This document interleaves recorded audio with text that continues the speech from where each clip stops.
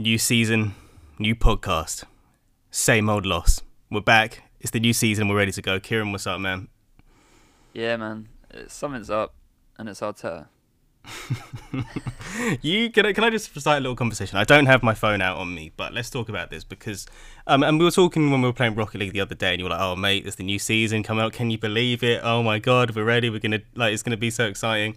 And you didn't say those exact words. Good. I'm not quoting you.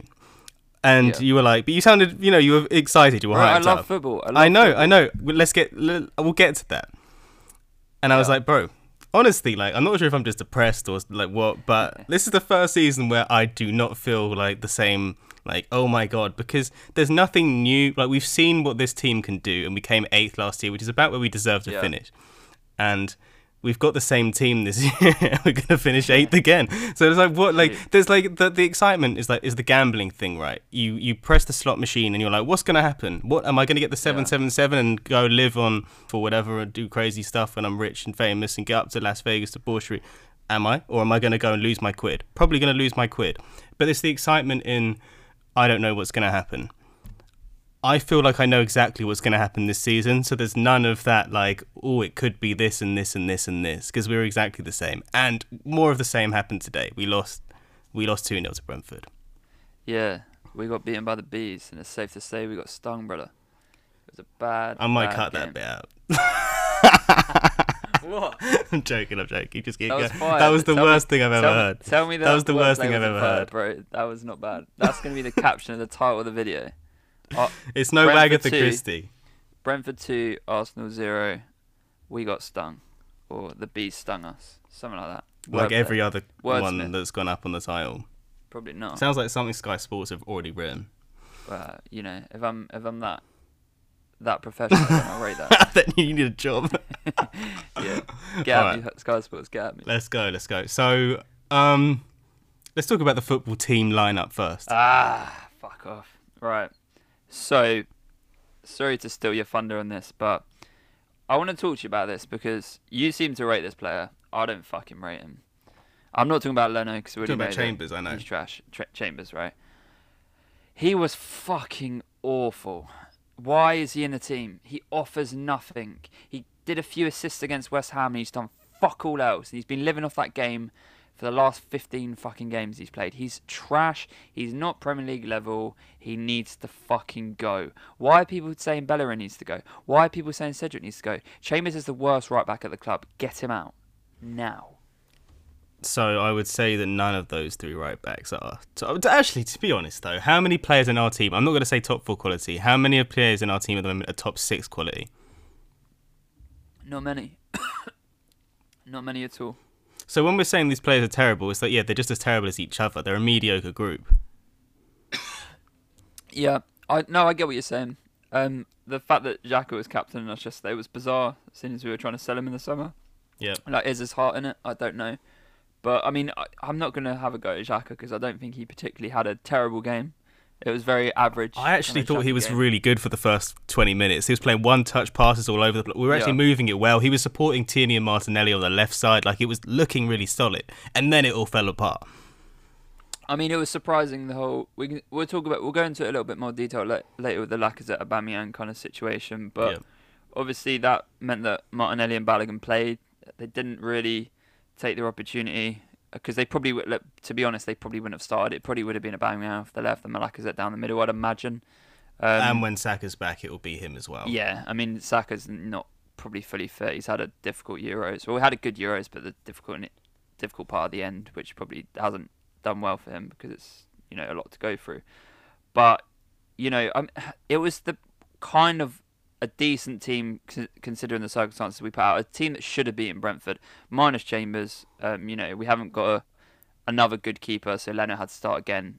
But he's probably the least of our worries at the moment, apart from on the second goal. But we'll go into that later. But yeah, that was horrible viewing. Like I don't know how you felt about it, but. Yeah, it was. But like I said, I'm not that surprised. I'm not going to come here shouting and screaming because it was. I'm not surprised. So there's no like surprise in my voice. It's just like this is what this has become. Well, this is the thing that it still surprises me in the fact that like like you said, I'm not surprised by any kind of Arsenal result these days. But like, I get my friends that like text me that support Chelsea, support Man United, Liverpool, Man City, all these kind of teams, and they're like trying to laugh at like the fact that we lost to Brentford, and I'm like, mate, like I thought we were going to lose, and that's I that's didn't a have us horrible down as position winning to be that. in. Like, and it sucks because we're positive and we want Arsenal to win. We want the best for Arsenal. But I knew, well, not knew because you can never know 100%, but I honestly thought that we'd lose our first 3 games this season. We've got Man City next, Chelsea after, and before the season started, I thought we'd lose. And when I was talking to you on Rocket about, being excited for the Premier League, it's because I love football. Even if Arsenal lose, like I don't like watching Arsenal lose, but I like, having games to watch. And it doesn't even have to typically be Arsenal to watch. Like I like watching other games as a neutral. Sometimes watching games where there's no pressure is quite nice to watch because you can just enjoy the game and you're not emotionally attached to it. Yeah, my point was more around I don't feel any like wonder about what our season is going to be like. But it's not a surprise. Arteta's still a manager. But even the transfers, mate. Like you can have the same old manager but have a new squad and it's exciting. No, but it's not though. Like this manager is so out of his depth and so below par that I honestly, if we had Antonio Conte that was our manager, or Brendan Rodgers that was our manager, and we came into the season with that team, I would be excited. I'm not trying to say that we've got an amazing team, but we'd have massive amounts of improvement. Like the first 20 minutes of that game set the complete tone, right? We had spells in the game, right? I'm not going to sit here and say that we were absolutely trash against Brentford, right? We were poor defensively for the goals we conceded. We easily could have scored 2 or 3 goals in that game. Yeah. And on a different day, we could have scored. Well, do you want to know what the XG was? Well, I don't care about XG, but you can tell me anyway. It was 1.2 for Arsenal, 1.4 for Brentford. Yeah, and going through like chances and stuff like that, I remember Smith Rowe got into a good position, shot it straight at the keeper. Pepe. Balogun had a turn when the defender kind of clattered into him, but just got enough of the ball that it wasn't a penalty. There was Tierney had a couple where he got into a good space, and if he'd have hit it on target, he'd have scored. Like there was, it's not that, but it's the overall package of just knowing that we're weak. And how many games last season did we go away from home and not score a goal? Even being in the game but not scoring goals and not being ruthless with it, and it comes from Arteta. Like, I don't care what anyone said. I'm telling you right now, if we had a ruthless manager like Antonio Conte or someone of that ilk, like we would not be so easy to beat. And we're so easy to beat. I have like friends that years ago used to be like, I hate playing Arsenal, and now they fucking look forward to us. Like we're a shell of a club than what we used to be.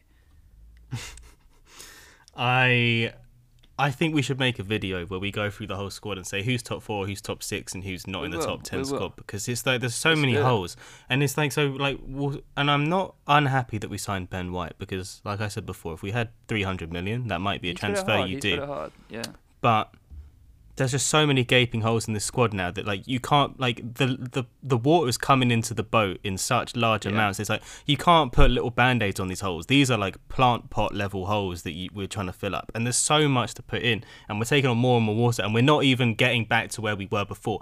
When you talk about a rebuild, it means that you go back to like way above like your lowest point. We're not even like treading water to retain our low point. We are falling and falling and falling right here. Like 8th is almost optimistic based on that performance, based on the fact that we came up against a team that had just been promoted and like has 9 of those players were making their Premier League debuts. Yeah. We had a load of people that had 100+ appearances for Arsenal, and they didn't even look up for the game. How can you be not up for a game when you've not played for so long? You should be itching to get back on the pitch. That comes from Arteta though. He sets the tone. He sets the team out.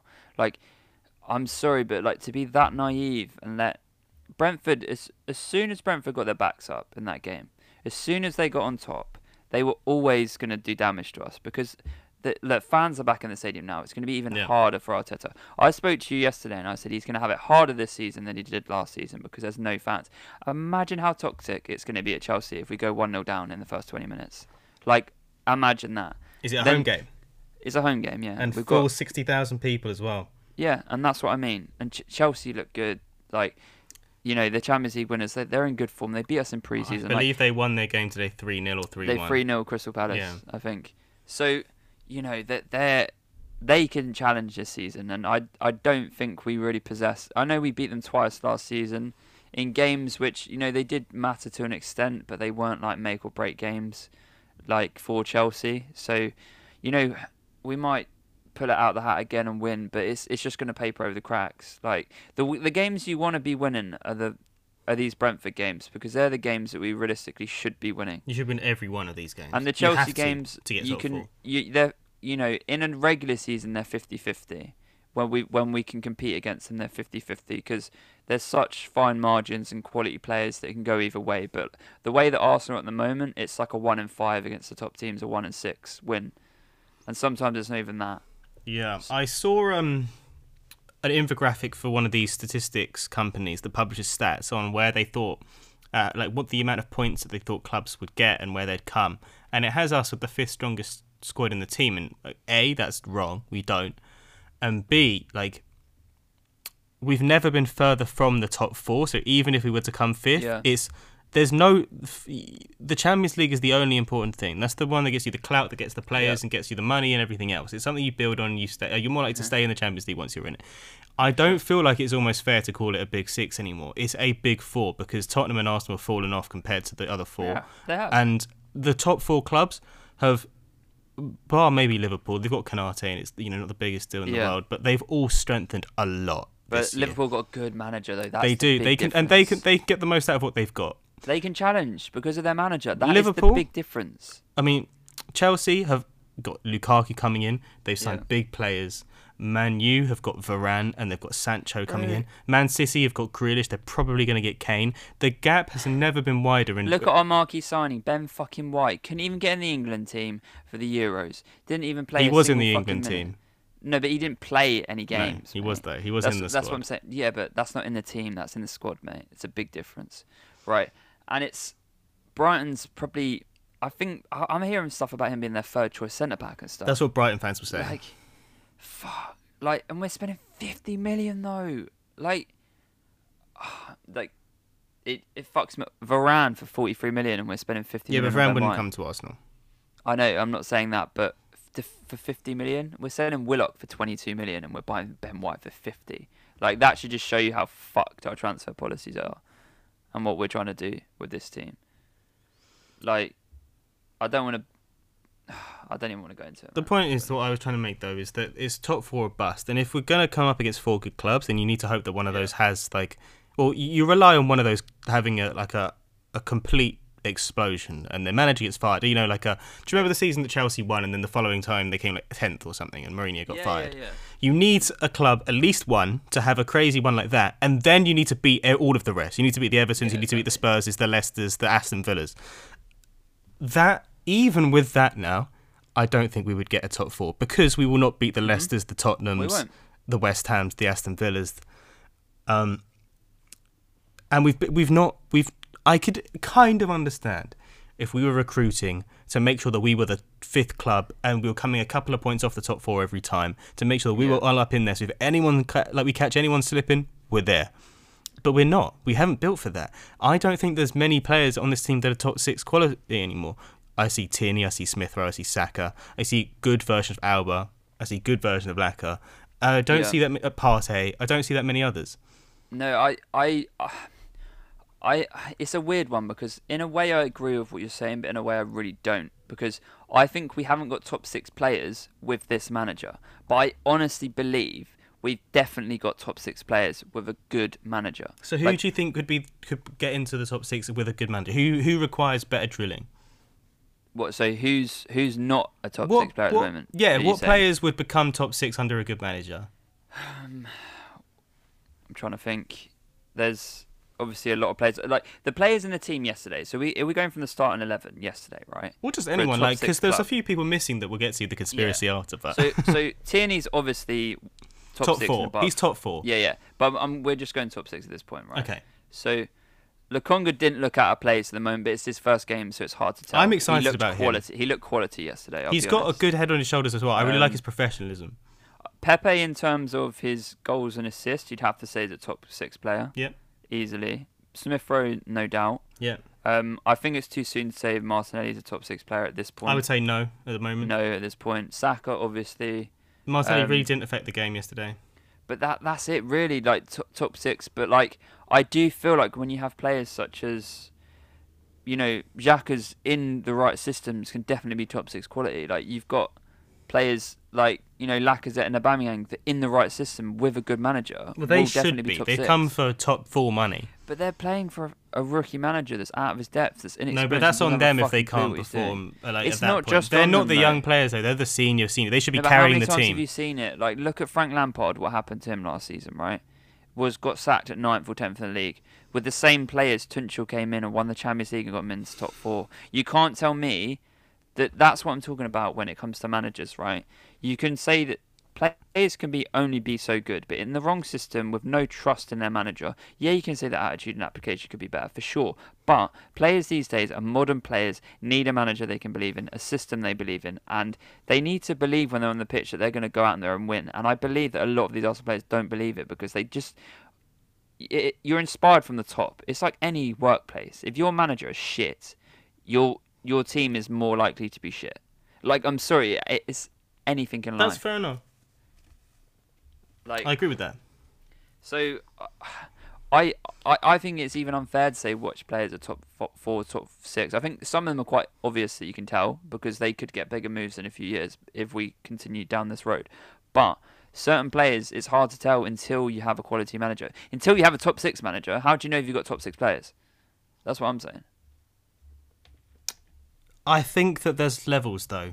I think there is a change in performance, but for players like Lacazette and Alba that were signed to be world-class players, it shouldn't be so dramatic that you go from being a top 4 player to a bottom 5 player. Yeah, I mean, no, I agree to an extent. I think that obviously they're experienced and they should be performing better. But I don't want to harp on about the same point, but like, what about Arteta inspires you to play? I also haven't got the good? vibe that they're actually disaffected and disillusioned by him. I think they back him, they just don't perform. I don't really believe they do though. I feel like they don't want to anger the Arsenal fans. They want to pick up their wages. I honestly feel like if you Because it was pretty open, if you sat no, but against Emery though, they were open about it basically. No, but if you sat Aubameyang and Lacazette in a room, right, and you told them that no one will ever find out, and you've got to be 100% honest. Do you think Arteta is the right man to lead Arsenal forward? They would both tell you no. I'm 100%. I'd put that on everything. That they'd tell you that. I don't know. That no one believes this guy. You can't. Like, probably, you know, maybe 1 or 2% of Arsenal fans still believe in this guy. But vast majority now. Like, I'm not trying to say, like, I was one of the first ones to say this, but, like, before a lot of people, I was Arteta out. Like, a long time ago. Like, I kind of sat on the fence a little bit towards the beginning of the season because I thought, right, he needs a bit of time. He needs his first full season. But a third to halfway through the season last season, I was done with him and I wanted him gone. And I know you hadn't reached that stage now, but I guarantee you're very close to that, or you are Arteta out. I'm just not interested in just like as soon as I get emotional about something, just going XYZ person out. Like, it's just such a meme at this point. I'd rather make a more nuanced decision than just yes or no, like, and not be so absolute. Now you're an idiot for that then. I'm not happy with how we are right now, and we spent the first 19 minutes of this podcast talking about how we're not happy. Yeah. I just don't want to be holding the signs up outside the Emirates every time something doesn't go my way. I'd rather do some searching myself and see what's up. That doesn't change anything though, Jamie. It doesn't, but at the same time, you can't just scream after a match doesn't go your way. Let me put it in black and white for you, because you're chatting You're assuming I'm not on your side on this. No, I'm not saying that at all. I'm just going to ask you a question. I'm not going to disrespect you. I'm not going to say anything like that. Right? Black and white, yeah? Can Arteta get top 4 or top 6 this season? Yes or no? Top 4? Absolutely not. Top 6, it's looking unlikely right now. So... And both of those fall below my expectations for Arsenal Football Club. So, how are you not Arteta out? I'm not Arteta in. So you're believing... I don't believe he's the right man for the job. Yeah, but you're not Arteta out. That's the most stupid thing ever. I'm not Arteta out. I'm just not the type of person to react emotionally like that. Yeah, but I'm not the type of person that's gonna go to Emirates and hold up signs saying Arteta out. Because, you know, there's a thing called mental health, and like, even though he's in a job where you've got to expect criticism, I'm not a horrible person. Like, and I'm not going to abuse him, like, or as It's a not person. about abuse. It's A not about person, he's a abuse. great person, but he's a shit manager, and there's nothing wrong with saying that. He is. Like, there's nothing you can say. The that thing is, though, you can disproves it. only sack someone at the end of the season or like 10 games in. You can't sack someone 1 game into a season. No, I'm not saying that's going to happen, but what the point I'm trying to make is he should never have made it to this season. And there's been like, oh yeah, but let's back him or let's be positive.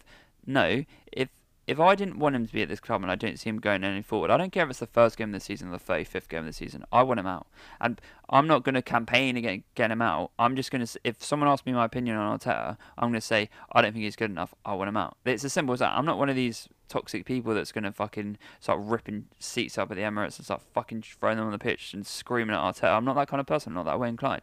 But he's not good enough, and it's simple. Like, vast majority of Arsenal fans agree with that. Yeah. And I'm not being emotional. I mean, you can say there's emotion When involved, I but say I'm not being emotional, overly I don't with mean that. violent. I don't just want to say this. I've said what I think. It doesn't have to be Arteta So out. you But I do have said similar- Arteta out without saying it, basically. I don't think right now that we're going to see a massive renaissance in the team. No, because you've just said that you don't think we're getting top 4 or top 6. So I what's the don't. point in persisting with mediocre managers then? I'm fine with him going. Okay, so you are Arteta out basically then, but you just don't want to be like you don't want to be seen as like a sheep or something. So you're not going to say it. No, it's nothing to do with being sheep. It kind of is. It's though. not as bad now as it You think was it's too at cool, the basically, that's all no, it is. listen to what I'm saying. This is what I'm saying. It's not as bad now as it Yeah. was at the tail end of Emery's reign. And the reason that I haven't shifted is because I don't see smoke Nah, to you're associate only the different. fire is within the team. And I'm more worried about how the team feel about it than me sitting on the sidelines. So can I just say to you quickly, so when you're like, it's not as bad as the end of Emery's reign. So you know that time when we were, last season, when we were like 13 or 14 games in and we'd had like 13 or 14 points and we're 15th or 16th in the league. Somewhere we never were with Emery. And So we were how- both Arteta out at that point in time. I don't believe you were actually, I'll be honest. I remember us talking So- on Call of Duty talking about Arteta at that point. But what I'm trying to allude to is that you can't just like forget that happened and now be like, oh, it's never got as bad as Emery. Like that's what you were trying to say a minute ago. That was but that wasn't as long a time, and we were both Arteta at that point. And then after the Christmas I period, never changed since then. I know. But I just want to weigh up both sides. There is Yeah, go on. there is a league table from Christmas or something like that Yeah. that has us third in the league, I and don't so give a that does fuck, suggest though. improvement. No, but see, you can twist stats to make it look good whichever way you fucking want. The harsh truth is that we finish 8th. We finish way below which we should have. Our manager's shit, and this fucking after Christmas stat means shit. The pressure's off. We should be winning games because we've got nothing to play for. Therefore, the pressure's on all the other teams, and that's why we were winning games, because we had nothing to fucking play for at all. But I want to get into actually the game itself, and actually, you know, we've spoke a lot about obviously players we don't think are good enough, and you know the manager. We've spoke about that a lot, but I actually want to go into the games and like how we conceded our goals, because one thing that was decent last season, I think we were 3rd best defence in the league. Yeah, I don't know if that was just a freak in stat. terms of low goals conceded, we were. Yeah. So I don't know if that's like a freak stat or we just got lucky, but judging yesterday, the 2 goals we conceded, it is concerning that our defence is going to get even worse than... Our defence was a strong point last season, and now I feel like it's going to turn into a weak point and we can have an even worse season. So, like, judging by the first goal, like, Callum Chambers is... don't know what the fuck he's doing. That goal's totally his fault. The ball might have gone out of play when he kicked it away, but you know we played on. He's not tight enough to the winger, and then he just lets him shoot, and then it's like, oh no, it's gone in. Like Yeah. Leno is not Both at fault for that. Chambers and Leno are at fault for that one. I don't see. The thing is with me is I don't blame Leno. Like I'm not Leno's biggest fan, and I will criticise Leno for a goal, but I actually don't think he's at fault for that goal. I'll be honest. I think you it's should totally Chambers. always have your near post covered. But I do feel like because the shot came through Chambers' legs and Chambers blocked most of the view, I think you've got to have like millisecond reactions, and I don't think that's a mistake. I think Leno the very, is supposed very, to be a very shot best. stopper. Yeah, but I think the very, very, very best keepers in the world have like a 20% chance of saving that shot. I don't think that. No, I disagree. I mean, you're entitled to your opinion, but it's a poor goal to concede. Basically, Both of them were, mate. Honestly, they were both avoidable. That's the thing. The second one, I nearly switched off. Like I was that fucked off. No, but you're watching that shit. Like, and this is where I will criticise Leno for the second goal. Is right. It's a long throw in. Like, you know, Stoke have dicked us over the years doing it, right? You know, modern day in the last 5 years, we haven't had it too bad, right? But Leno, everyone knows that Leno's weak. And weak in the air, and physically weak, right? Yes, that attacker or defender, that tall cunt that was Brentford's player, is holding on to Leno, but Leno's being a bitch about it. He's letting him do it. Like, how hard is it to just shrug someone off? Some people would say that could have been disallowed. I don't give a shit. It was weak. And I think we deserved to concede that goal because of how pathetic and spineless that defending was from that throw.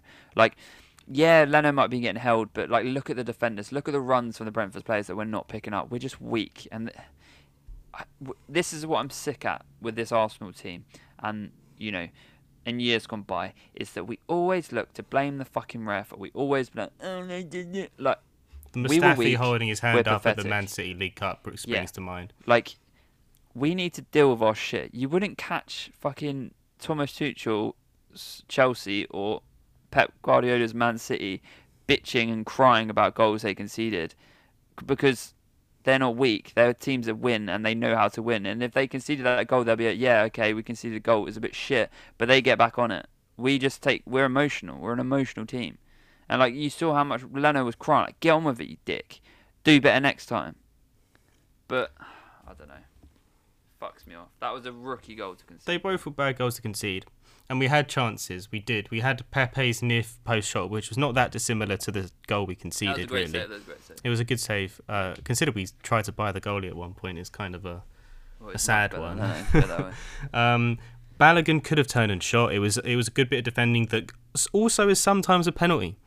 Yeah, but I understand when your default answer is but you can't count on that, and I agree with that. But it's still worth talking about. I know, for sure, I get that. Smith Rowe had a good shot. It was I would say that Smith Rowe was the best player on our team today. Yeah, so there's 3 players for me that stood out. I mean, I'm not sure you could say stood out, but but didn't hide. 3 players that can have their head relatively held high, and one of them's always going to be Tierney because, I mean, you know, 99% you can see the frustration of the time, on his face because he's always going for it. He's always, you know, he rarely makes a mistake, and he's always trying to win, right? He's a warrior, you can tell. He tucks his shirt in, he's a don, right? Smith Rowe, obviously, that's, you know, it's a given. Like, Smith Rowe's our creative player. He's our spark. He was really good yesterday. He could have scored his chance, but you know, that turn and that play, and he just energetic. He was all over the pitch. He was on the left wing. He was in the 10 position. He was on the right wing. Wherever the ball needed to be, he was there. And Lokonga, I think Lokonga had a really good game as well. I think he was energetic. He covered Xhaka a lot of the time, and I think he was the, apart from Smith Rowe, he was the one player like in and around the midfield where Brentford found it hard to pick him up, and he didn't lose the ball often, and he didn't really like pass backwards often either. He'd turn and go forward a lot of the time. I think it's also worth mentioning though with that is that he wasn't the guy who Brentford came to murder. Because whenever Xhaka got the ball, they sprung into action with the press. But the thing is, when you're Xhaka, you like all your Chambers or your Mary, you mark yourself out by just being slow on the ball. But Lokonga wouldn't have been like challenged in the same way because they knew that he could probably have dealt with it, which is credit to him anyway. But he was pressed a lot. Nowhere near like Xhaka. But I remember at least 3 or 4 occasions in that game where he was pressed in tight situations. He got out of them. Like, so I'm not going to say that, you know, Xhaka had more, but maybe it always looked worse on Xhaka because Xhaka's slower. No, honestly, like they came in with the plan of whenever Xhaka gets the ball, swarm. Yeah, but you would though. Yeah, judging by his previous, you'd have to. But and I'm really excited about the transfer. I just want to say that there was different levels of press on both of them. Yeah, no, I get that. But I mean, also just you can only go off what you see, you know. And I think that, you know, you can say, oh yeah, Brentford could have pressed him more, but what he did do, he did well. Yeah. I want to run through some of the players. Go on. So I want to talk about Ben White first. Ben White, yeah, go ahead. So I don't want to judge someone on one game, so that's not what I'm going to do. But we still may as well say what we thought. And the reason that we bought Ben White is because he's great on the ball and he fits what Arteta's style is. And you were saying that, why are we spending 50 million on this player? I completely echo those thoughts. But Rob Holding isn't an Arteta player because he's not that good on the ball. He's a great might be a better defender though. He's great for a lower bottom 10 team, but not a top 10 team, because there's different sort of styles of play that you can go on the attack versus cover your defense and stuff like that. Rob Holding's a more old school defender, and didn't mean to bring him into this, but it's just worth mentioning the difference in play style. And so you don't buy Ben White because he's Ben White. You buy him because he brings a different side to your defense. That means you can go and be more dynamic from defense to offense, and that's the reason that you'd assume you go crazy with the 50 mil on someone when we've got talent in other players. He's a different style of player. That style of play today ended up being fairly poor in the air, and he was also way too easily beaten for a shot by Mbeumo in the first half. But again, I don't think he should be judged on one game. He will hopefully gel with the squad better. Hopefully he'll be better than with Gabriel. He wasn't helped by Mari just having a terrible game, in my opinion, yesterday. Mari was the biggest liability on the pitch, in my opinion, and he was just nowhere where he needed to be. He didn't have the pace. He was bad as Ben White, though. I thought okay, fine. Maybe I'm just being nice because he's a new signing, but I thought Mari was poor. I think most of our players were. But, I mean, if we're specifically talking about Ben White, I think that, as debuts go, it wasn't his greatest one. He obviously had a very physical striker up there with him in Ivan Toney. We've got Chelsea next week, mate. You better be ready for that. Lukaku, though, that's the one. How long's Gabriel out for? I think he was at the Olympics. So is it just a fitness thing? Because I haven't checked it. Well, Martinelli started. Yeah, no, that's what I mean. But the thing is with Gabriel is that Gabriel would have dealt a lot better with Toney, because Gabriel's obviously he's very strong, and he's very physical, and he can deal with players like Toney. But because you had two centre backs that don't really like a fight and aren't really very physical, you had him just pick of the bunch. He could literally bully who he wanted. Whereas when you got someone like Gabriel might go with Toney. You know what I mean? Like he would have put one on him a few times, and then you don't get as much hype after doing something good like Toney kept doing yesterday. Yeah. So Gabriel, I think Ben White needs to be with someone else physical. I mean, you've seen it a lot where there's a more physical of the centre backs and there's a more ball playing one. It happened with David Luiz, where David Luiz, when he played with Gabriel, it was normally a good match because Gabriel would do all the physical stuff and David Luiz would spray the ball about, and it would work quite well. But when you have two players that are weak and can't really do much physically, it's not a good mix. There we go. Not a good match. Yeah, I want to move on to Pepe because he had a good shot save, but he wasn't that effective. But again, it's worse for Martinelli to have the same game than Pepe because Martinelli has really good support from Tierney and Pepe doesn't have that from Chambers. So I was going to say that it's more difficult to go, Pepe had a good game, but it's like, well, you've got to take on the right winger and the right back. You've got to be pretty excellent to do the same job that Martinelli only had to do taking on, the left back, sorry, and then Martinelli taking on the right back. It's not the same.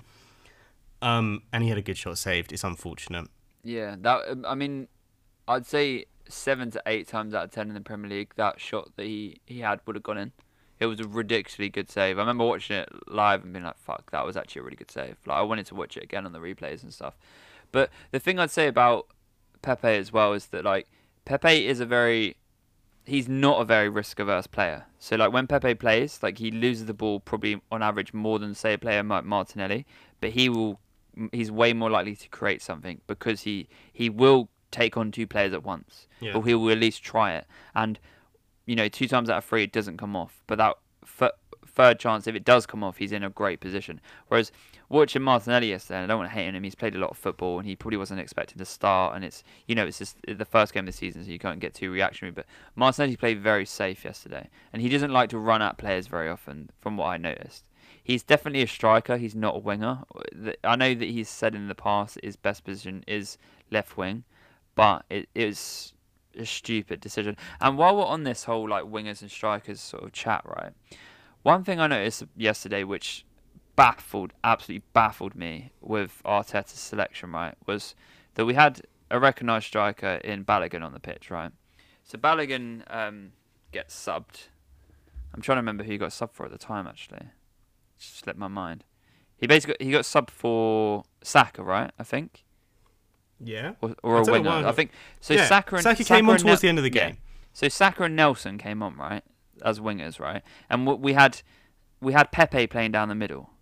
I've got muddled up with my substitutions, but basically we didn't have did a that recognised... last year as well. At the end of we last didn't have a season, we played recognised Pepe striker as a though. 9. But a ridiculously stupid decision, right?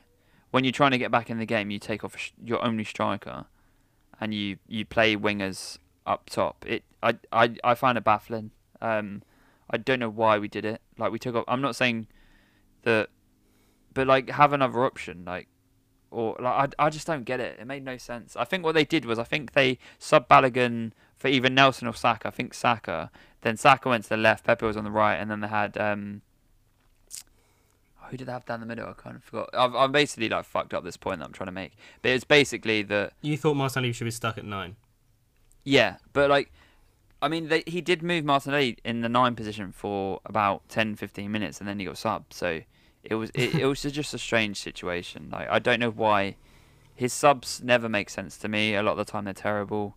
Like that's the big thing for me. Like sometimes it's not even the team he picks. His in-game management is terrible, and it has been for a while. When's the last time Arteta made a sub and you thought, "Fuck, that was a good decision"? Not He's done that at the right time.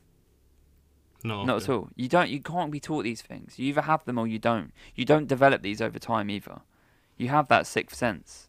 Because every football game's different and circumstances happen. But good managers react quickly. And Arteta's the worst manager at reacting to something happening on the pitch. Yeah, the last player I want to talk about is Balogun. And Yeah, go on. I think it's fair to say he's struggled, but I can't really hold that against him. I'm really pleased that he got to play and start a game, to be honest, just because I think we were all hoping. And, if he grabs 2 goals that game, he's an instant legend like Rashford, when he made a name for himself scoring against us. So, I hope that he uses this experience, because it seemed like he was getting dominated by the defenders a little bit and he was struggling to make his presence really known. If he'd scored the turn and shoot, it's crazy. Yeah. And it was a good bit of control to get him in that position of turn. It was. It was a little bit like boys playing as men, but you grow into a game, and I hope that he grows into the season. I don't know how long Nketiah, Alba, and Laka will be out, so he maybe will have another chance to do stuff. Yeah. No, but he'll play in front of Balogun if he comes back. He also had a pretty good pre-season, in all fairness. Don't give a fuck. So, I don't hold anything against him. I'm glad that he got to start an Arsenal game. Yeah, no, me too. It would Arteta never would have done it if it wasn't for the Aubameyang Lacazette situation. But it was good to see. It's just unfortunate that it happened in a game that we were as poor as we were. Yeah. And he didn't get served. And this, I feel like this happens a lot of our strikers. And I'm not trying to give Aubameyang excuses for his poor runs of form or anything like that. He had a terrible pre-season as well, Aubameyang. I'm worried. Yeah, he actually really did. Yeah, we'll talk about that later. But literally, I feel like our strikers just don't get a lot of service. I feel like all our play comes down to Tierney just whipping it. Yeah. Either shooting or our wingers get a lot more service, way more service than our strikers do, and it's backwards for me. Yeah. Your striker's got to be the person that gets the most chances. Well, it's in like the game. Nagelsmann when he was at I believe it was Hoffenheim. Yeah. That some of their training, what he'd do is they'd play on this diamond-shaped pitch where the corners, the quarter of the corner would be completely cut off. So they'd have to go down towards the middle because it would get smaller and narrower until the goal.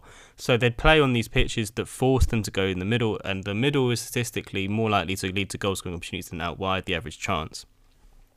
And so they got used to just finding tiny bits of space because obviously it was more packed towards the middle. And so when they'd get into games, they were just naturally really good at getting into positions that they'd get central opportunities. And Nagelsmann helped, he got the Champions League places for Hoffenheim. And we are very insistent on whipping these balls in from out wide, and that can work. I'm not saying it's not a strategy that works, and I'm also, who am I to tell actual football employees, full-time professionals what to do? But we seem to be so against ever going central, and we've had a lot of success going central. Even when Smith Rowe made a central run, it ended up with a shot, and we are too left focused, and it's so predictable now to just cover Tierney and you're safe.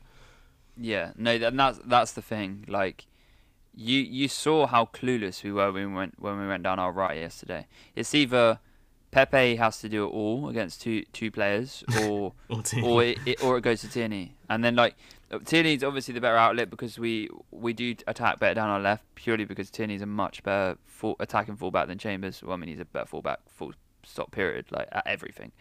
But yeah, we're too predictable. Like teams know how to play against us. Like all you've got to be is physical against Arsenal, press us, and you pretty much win. You don't even need to be that good. Like it's sad like how easy we are to beat. Like when you consider teams of the past, like we would, there'd be times where we were a bit weak and you could bully us, but we would play the fuck out of you. We might lose 3-2, but like we would absolutely like dominate the ball and we'd play great. Like the long gone are the days that we've lost all our flair and we are bullied. Like we don't even have one or the two. Like we just get bullied constantly with this Arteta team, and I can just see it getting worse next week against Chelsea and then Man City the week after. We could be in a relegation scrap, and that's not, and that's. I don't want to like be too reactionary and be like, I don't think we're going to be in a relegation. But I mean, like, when I talk about relegation scrap, I don't think like come 30, 35 games in the season we're going to be like scrapping for relegation. But I'm talking like in the first 10 to 15 games of the season, I think we're going to be near the relegation places. That's basically what I mean. I'm not saying like a scrap, but I mean like we're going to be floating near relegation for like the first 2 to 3 months of the season. I think. I mean, we're not going to get points against City or Chelsea, so yeah, we're going to lose until both the third games. game. I mean, yeah, it's not good. I've at the end of the day. Said what I want to say about the game. I've got a few other talking points I want to get through. Yeah. So I'm sure you've seen the lovely Visit Rwanda signs on the side of the kit. I haven't. That deal, that alleged controversial deal, because some people are saying that it's Arsenal sports washing a bad regime. Apparently he's done good things, but he's also done bad things. I don't know. I haven't done my research. I don't have an opinion. Yeah. Anyways, that deal came about because the president, Paul Kagame, I presume that's how you pronounce it. I'm sorry if I just butchered the pronunciation of your name. Please let me come to Rwanda for free. And he's sent out a few tweets because he is instrumental in this deal with Arsenal going ahead because he's such a big Arsenal fan. So the president tweeted out, "What? Question mark. It's football. It's a loss of Arsenal to Brentford. Brentford to win, deserve to win, and they did. The game itself aside, Arsenal and the fans don't deserve to get used to this. No! Exclamation marks. I say this as one of the big fans of Arsenal. The change has taken too long to come." Second tweet. "It has been a struggle about decades of ups and downs, more downs until this point. Can't we have a plan that really works? Question marks. One part to look at is how we deal in the market, players we buy to execute the plan. The touch and go mentality does not bring change." Third tweet. "We just must not excuse or accept mediocrity." It sounds like something we're saying, like the whole thing is. A team has to be built with purpose to win, win, win. So that when we lose, it was not to be expected. I am sure we all know on whose shoulders the heaviest burden rests. I hope they know too, or even accept it. Yeah, I mean, he sounds like an Arsenal fan. It's not like us. Do you know what I mean? Like, and I'm sure he is. Like, this is a diplomatic issue how poorly we're playing at the moment. Mate, this is an international relations crisis. Yeah, I mean, what else more can you say like that? As Arsenal fans, like, who doesn't agree with that? Like, I don't really see what other alternative there is at the moment. Then I'm not trying to say like, oh, let everyone be negative, but like, what do we have to be positive about? No, I also don't believe in like averting and like shying your eyes away from the truth, and that is the truth. Yeah, it is. You have to confront the negative rather than being delusional. Look, things are going bad when your sponsors are trying to mug you off. When the president's mugging you off. That's like Trump going like, "Oh, the Lakers are shit."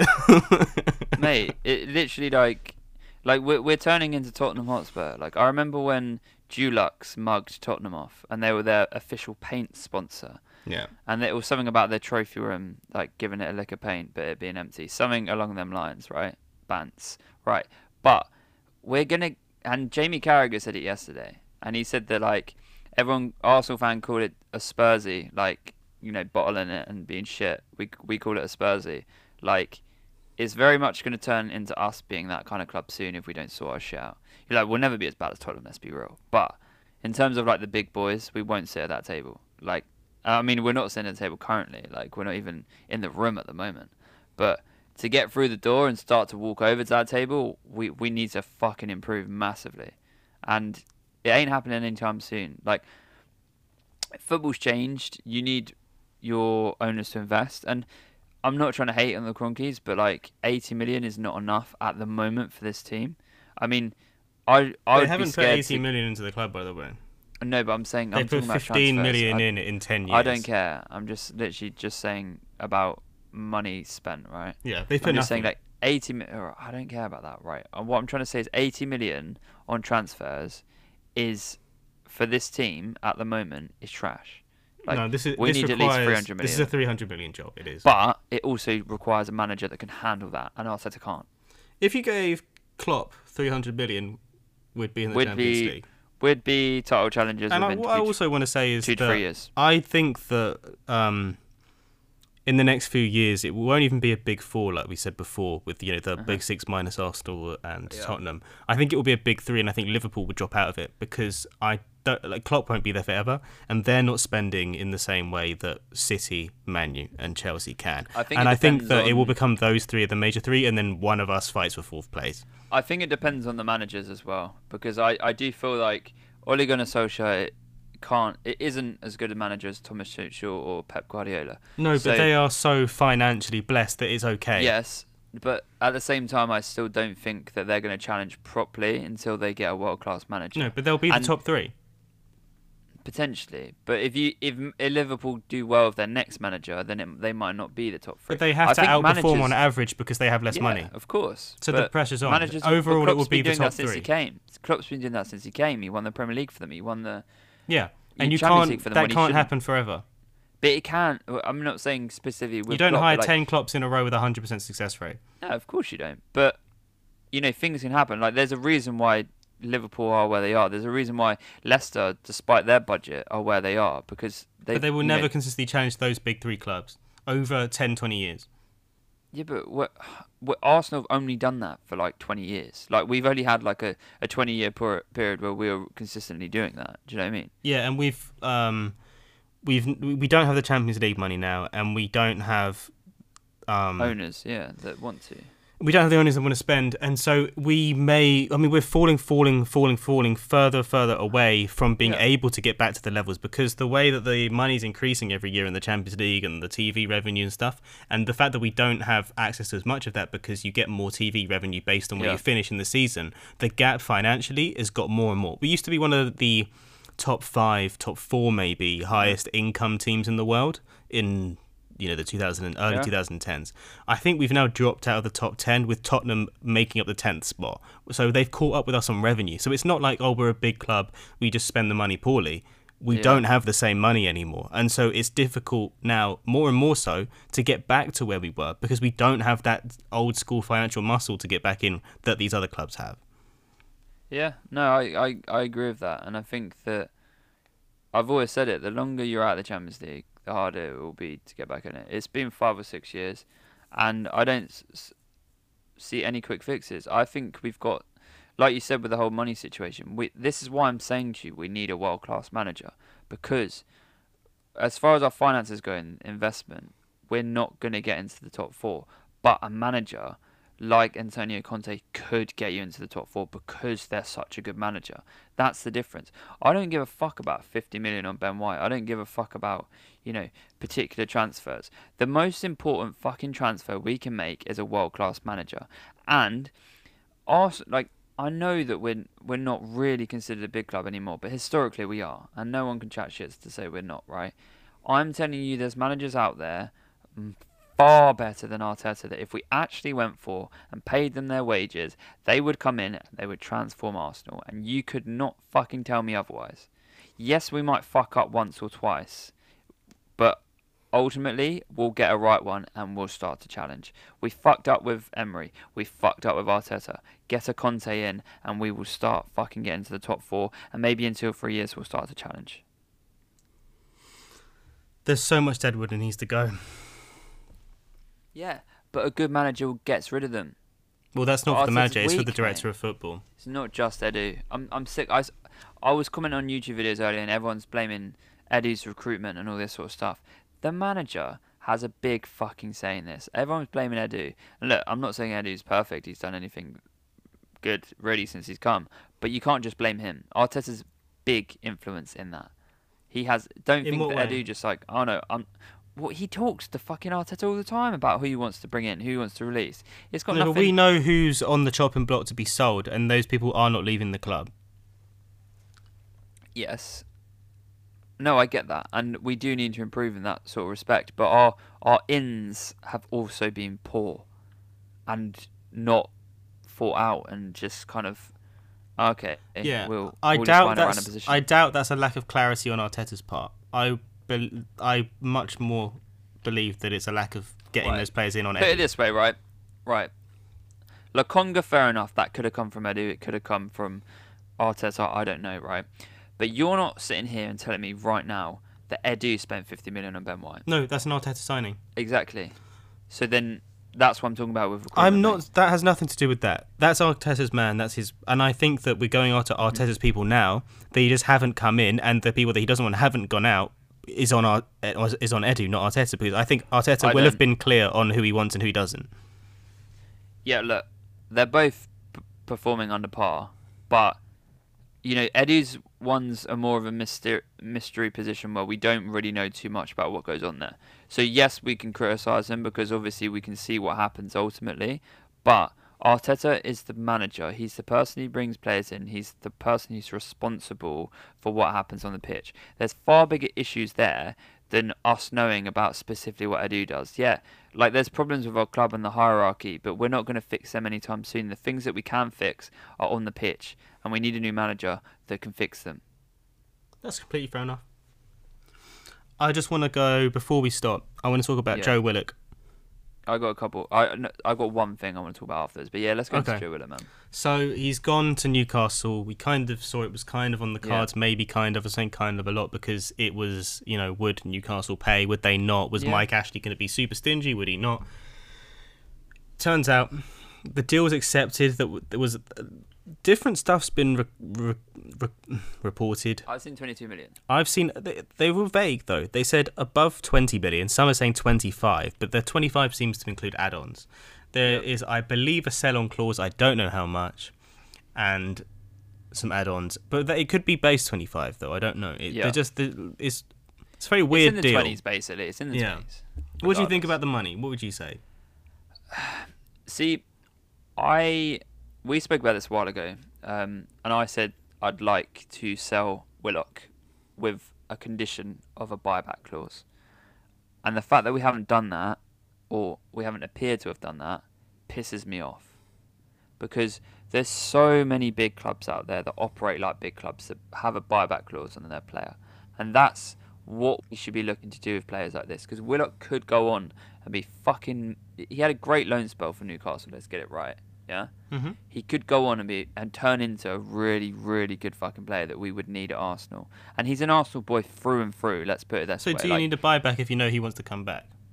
But I'm talking about to get a specific amount of money. So, like, say, if we'd have put in a 40 to 45 million buyback clause for Willock, he might turn into...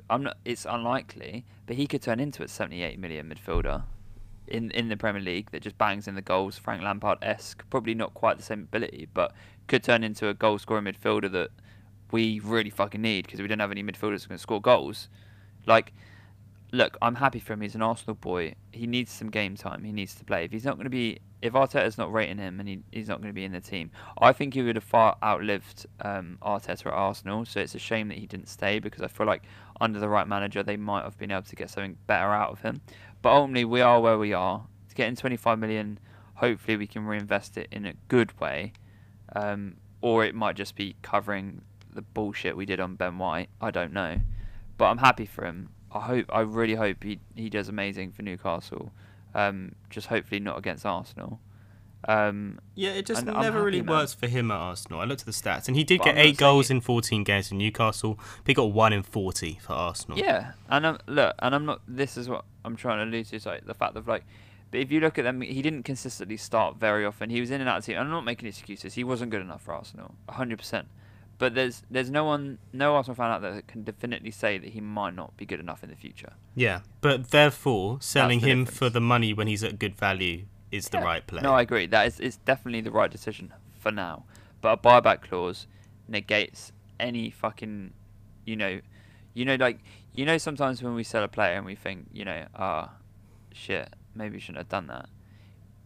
I think we should have done it, but we might come to regret this decision in a few years. I honestly think, and if someone else takes over Newcastle, I could regret this.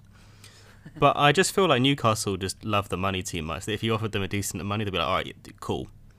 Like, that some clubs like Leicester, you're going to get done over if you try and buy their players. I feel like Newcastle are much easier to do business with if we wanted to get him back than most other clubs. Look, and the way that Willock's raised as like Arsenal as his family and all this sort of stuff. If he does turn into that player that is becomes great for us, that could be great for Arsenal, then I'm sure that we'd be the first club he wants to go back to for sure. But we're talking about adding on a 20-30 million extra when we could have done a buyback clause cheaper. And I said to you this before. I would take a 5 to 10% hit on the transfer fee from Newcastle. It would be more than that, though. They would have said, all right, we'll pay you 15 if you want him back for 45. Well, maybe not 45, but we could negotiate a better deal. We could be savvy with it. I'm telling you, we could have.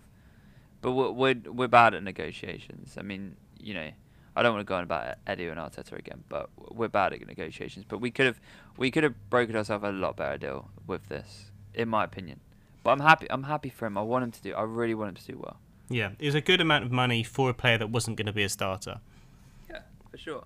And we need to sell some players, and we need to get.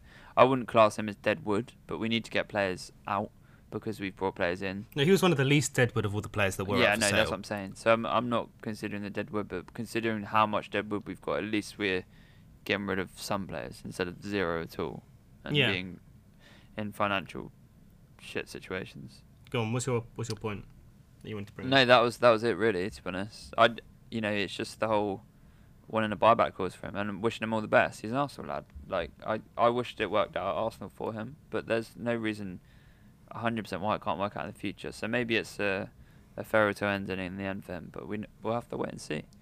Yeah. Right, are we cool in there?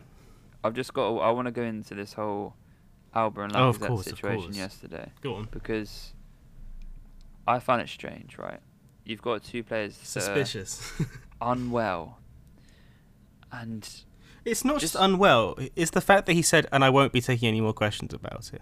Yeah, that's how you arouse suspicious. That's how you say sus.